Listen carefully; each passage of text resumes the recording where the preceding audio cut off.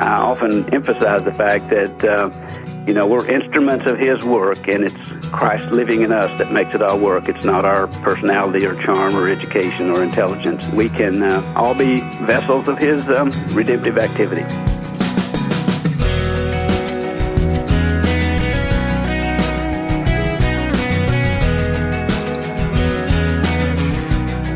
Hi, everyone, and welcome to First Person, a weekly conversation with a guest whose life teaches all of us what it means to follow God's calling and experience His faithfulness. I'm Wayne Shepherd, and my guest this week is Jerry Wiles, who is President Emeritus of Living Water International. Jerry is passionate about sharing the gospel with everyone he meets, and will talk to us today about sharing our faith through stories and questions. I hope that you find these weekly insights from various guests to be helpful as you think about God's faithfulness in your own life.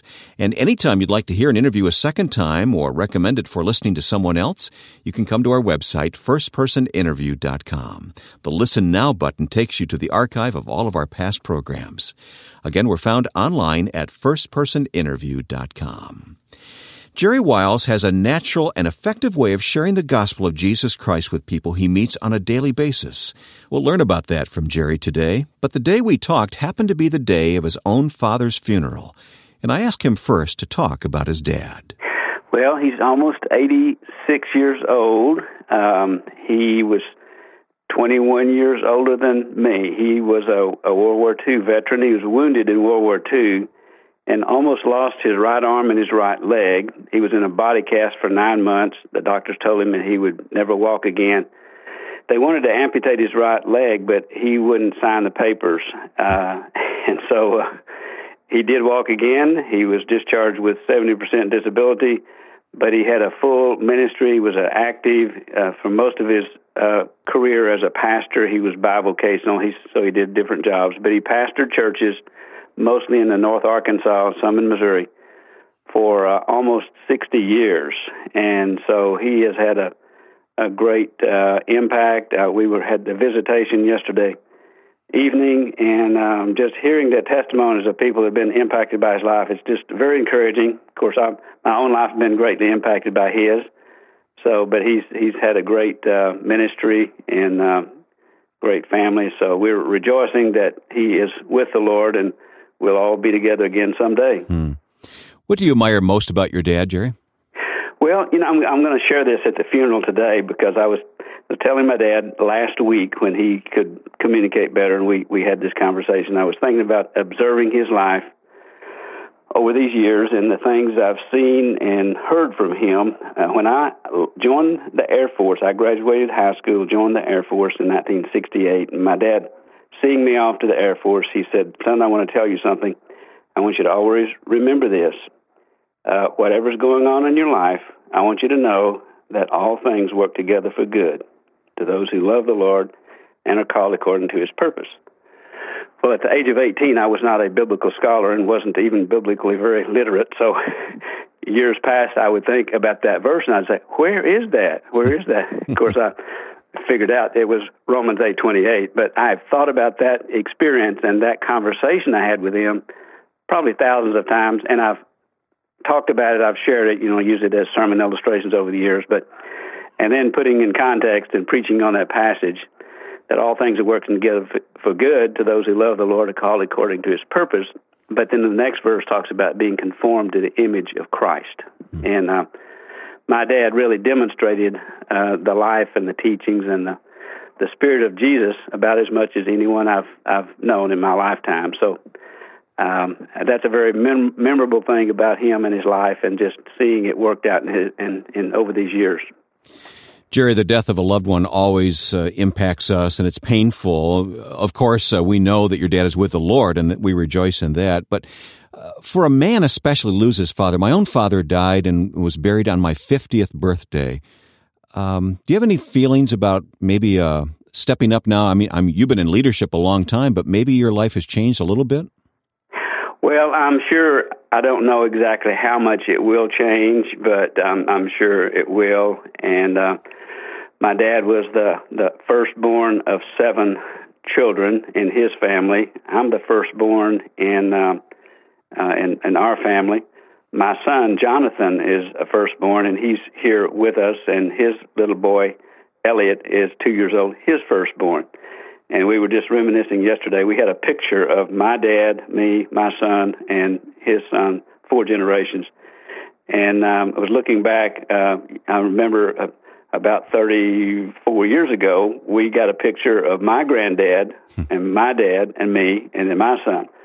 So it's interesting just to think about how God passes the torch from one generation to another. So I do feel like, that God's somehow has a new season of ministry for me.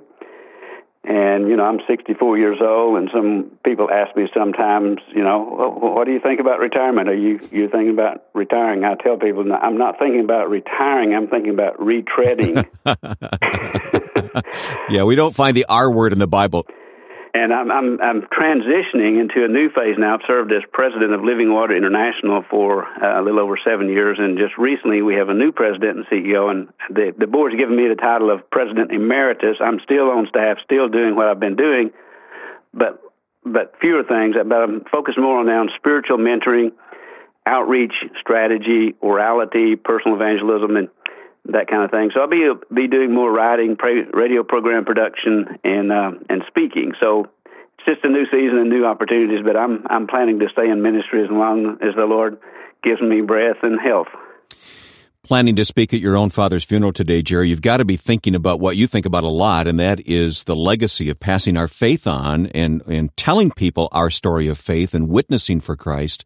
Actually, you've written a book about this called No Greater Joy. I want to talk about that, but what's the main thing that you want to communicate about the necessity of sharing our faith and talking to others? Well, I think, as I say often, and I'm not sure who I heard this, but somebody else said this. Most everything I say or know I heard from somebody else. So, but, the gospel came to us on the way to someone else. And, we're to be vessels. We're to be channels of God's activity. We're to be instruments of His righteousness. So back in the early 70s, the Lord really did a significant transformation in my own life. I began to share the Lord, began to see people come to Christ, and so I've been on that journey since then. I've written 4 books actually on the subject. The most recent, No Greater Joy. I tell people I keep writing it, hoping I'll get it right someday. But it's mostly, what the Lord's been doing in my life, and about the people who've influenced me, and about eternal principles, timeless insights in sharing our life in Christ, because the message never changes, but the methods and the strategies can change with different cultures and different worldviews and different language groups and all that. But it's just an amazing journey, and I believe still the best is yet to be. Jerry, in your role with Living Water, you do a lot of traveling, and you're seeing something around the world, a movement towards what is called orality. Explain what orality is. It's really the old matter of just talking about our faith, right? Well, it is, and the orality movement, or some would call it an orality phenomena, really has emerged over the past 25 or 30 years, but actually over the past 5 or 10 years, it's become a very significant movement, changing the face of missions worldwide, and a new recognition that the majority of the world is and always has been primarily oral learners, oral communicators, people who can't, don't, or won't read. Of course, 70% of the world's population today, according to experts, that's about 4 billion people, would be considered oral learners. Some people use the term primary oral learners or secondary oral learners. The broader term is oral preference learners. And so there's been a new recognition that we've been using in the Western world. About 90% of our communication and ministry style and resources is based on a highly literate style. So oral cultures think differently, learn differently, and communicate differently. So this movement is around stories and questions. It's about using parables and building relationships and community. Of course, our best model for that is Jesus himself. Most of the people in the times of Jesus, scholars say around 90% of the people, didn't have access to scriptures they could sit down and read for themselves. It was an oral culture.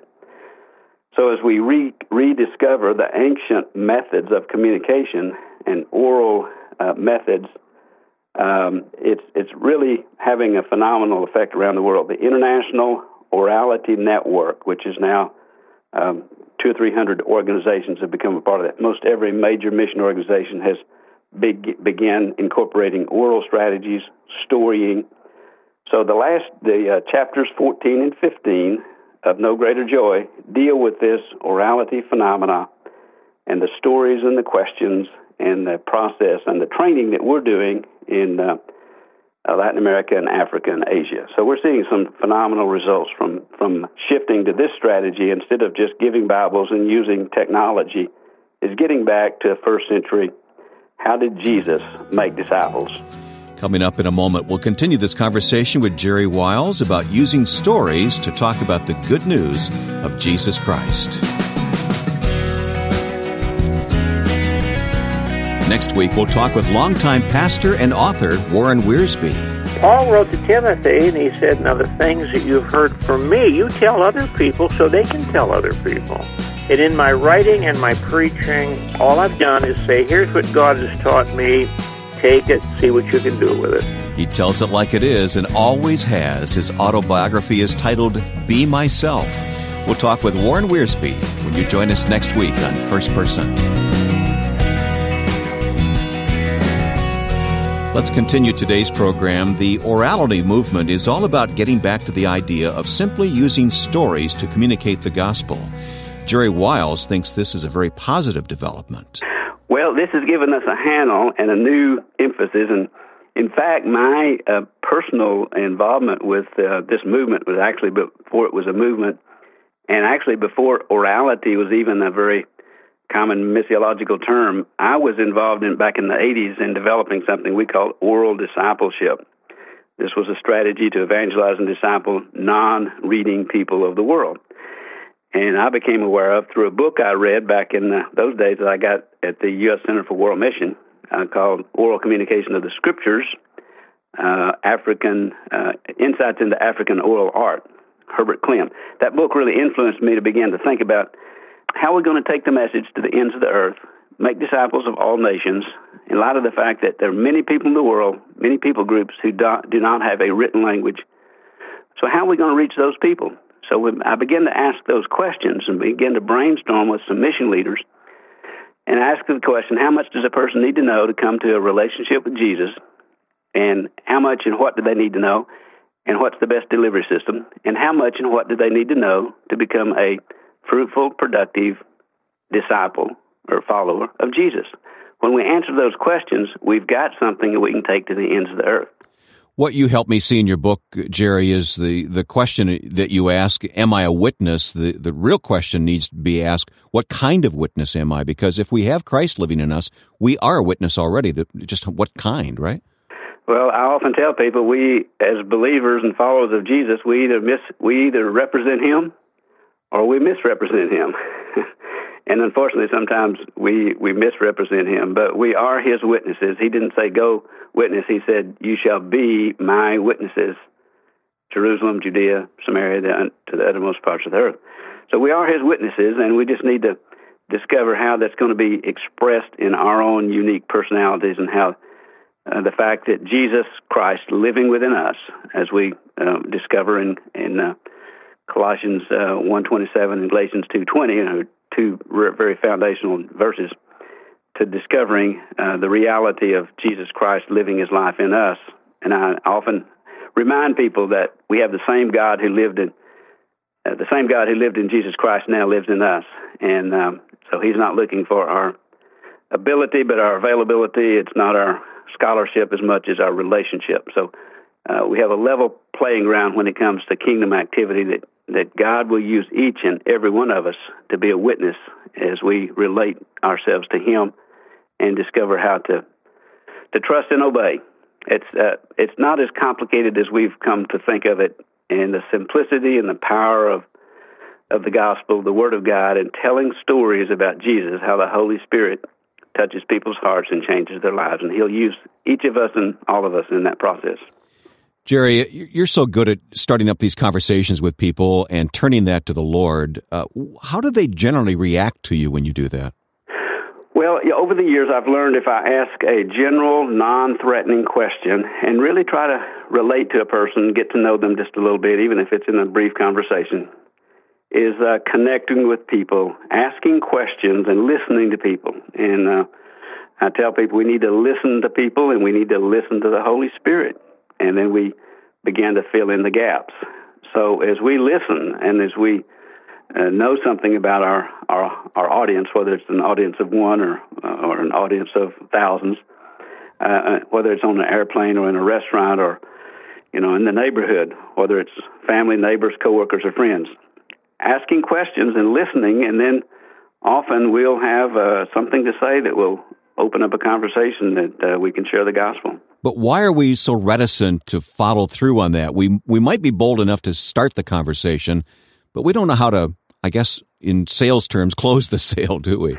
Well, I think there's two big challenges, approaching people, engaging them in a conversation, and then bringing it to a point of closure, to drawing the net, I call it, bringing a person to make a decision and respond to the message. And that there's some simple things, and the book covers multitude of those experiences. I've learned a lot from people over the years, but I tell people I've learned more by doing it than I ever have listening to a lecture or a sermon or reading a book. So help us do a better job at verbally sharing our faith. Well, when you ask a question like, have you been thinking more about the Lord lately? I've asked that question over the years to many people. And it's amazing how many people will say something like, well, it's interesting that you brought that up, and then they'll share something about their life. Or I might ask them if they've had a more, interest in spiritual things in their life in, recent times, or if they've noticed any signs of spiritual awakening. Those are pretty non-threatening general questions. The way they answer that first question gives me a clue, and then I can ask a more personal, penetrating question. Like, what about you? Have you come to know Jesus in a personal way? Or I might share a testimony, something like, I might say, I've noticed that increasing number of people are becoming interested in the Lord and spiritual things. Have you noticed that? They will either say yes or no, and however they answer, I might just ask them. I might say, I've noticed how people are more interested in a personal, intimate relationship with God, and they're not so interested in religious rituals and traditions, but really knowing God in a personal way. And so that comment, those questions, open up many times, and I can lead them through, find out how much they know about the gospel first, and then fill in the gaps, and then just invite them to respond to the gospel. Do we make it more complicated than it really is? I think we have, and there's a fear, we have preconceived ideas, negative stereotypes. We have this mental image many times of how people might respond if we take the initiative, so we never take the initiative. But once we break the ice and kind of step out and engage people, and of course we learn from example and demonstration, and we learn from participation. So I've had some good mentors over the years and seen how they do it, and if I can see somebody do something, I probably can figure out how to do it, or at least try it. Jerry, I think we can learn from your example. Can you think of a story, an episode where you've actually struck up a conversation very casually and it turned to the Lord and that person turned to the Lord? Well, there are numerous of those kind of things. I just think of one particular one that sticks in my mind. I was on a plane to the East Coast a few years ago when I asked one of those kind of questions to a lady on the plane, and she said, well, I'm going to my father's funeral. She was on a plane going to her father's funeral. And she just opened up to me in real brokenness, began to share some really hurt and pain in her life. And that she had been thinking about, where she's going to spend eternity. She was thinking about her dad. And so it just opened up a wonderful conversation. I had 2 hours to talk about the Lord, share the gospel. We had prayer together. And by the time we landed, I introduced her to someone in baggage claim and said, you might be interested to know that, I mentioned her name, just received the Lord Jesus into her life. And she opened up and shared about that. So those kind of encounters are out there. I think there's more lost people that are ready to respond to the gospel if they're given an appropriate witness and opportunity than there are believers that are actually actively, intentionally reaching out to share the gospel. And I think we'd see an amazing thing happen if we just become more intentional, more proactive, and seeking to reach people like in those ways. I wonder, too, if we aren't hesitant about sharing our faith because we're afraid that if we do lead someone to Christ, then there's a responsibility on our part to follow through with that person. What do you do about that? Well, there's a chapter in the book on that. You don't always have the opportunity to personally follow up with everyone you might share the gospel with. They may not, if it's traveling or it's somewhere, a different place. But I try to get them connected with someone who will nurture and encourage them, try to get them connected with a church or a fellowship of some sort. Those I can follow up with, I try to encourage them in different ways and personally disciple those that I'm able to. But if I can get them connected with a group of believers somewhere and get someone to connect them with a body, whether it's just a Bible study group or a church somewhere or a Sunday school class, that's important, and that's the nurturing and the follow-up part of the discipleship. So, I believe that, and I mentioned this in the book, God has a tailor-made strategy and way of approaching people, and He also has a tailor-made way of following up. You'll find that in Scripture. Different people were followed up in different ways. So I don't worry too much about the exact follow-up plan until after I've shared with them. And my main objective is to introduce them to a living relationship with the living Christ. When they belong to Him, the Lord will give direction on how that's going to work out. I've got many examples I'll share if we had time, but just some amazing things happen and how the Lord can bring people around and nurture and mature them. A final word of encouragement, to just go do it. Jerry, what would you say to us? Well, to just go do it is a pretty good way of putting it, but I would say, when you hear these stories and you read the book, and I produce a radio program, it's just a little brief, short feature sound bites telling examples. Often people have told me, the story you told about that encounter with a person prompted me to try it, and they did it, and they said it worked. I remember telling a story about a janitorial staff person that I had shared the gospel with, and I described that situation, and years later I heard a man told me, he said, I heard that story and said, I thought I'll try that next time I have the opportunity. So, it's not something that's just unique with me. I mean, it's something that God can do through anyone, and I often emphasize the fact that, we're instruments of His work, and it's Christ living in us that makes it all work. It's not our personality or charm or education or intelligence. We can all be vessels of His redemptive activity. As we've learned from Jerry today, we can naturally lead any conversation into an opportunity to talk about the Lord. We've placed a link with more information about Jerry's book, No Greater Joy, at our website, firstpersoninterview.com. First Person is designed to listen and learn from various people as they talk about how God has prepared them and led them to serve Him. And today's interview will be archived at our website, firstpersoninterview.com, along with all previous interviews. And there's a calendar of upcoming guests online as well at firstpersoninterview.com. Next week, I hope you'll join us for a conversation with longtime pastor and author Warren Wiersbe. Dr. Wiersbe's in his 80s now, but still actively writing and mentoring from his home in Lincoln, Nebraska. We'll talk about his life story and God's faithfulness when you join us next week on First Person. Now, with thanks to my friend and producer Joe Carlson, I'm Wayne Shepherd. See you next time on First Person.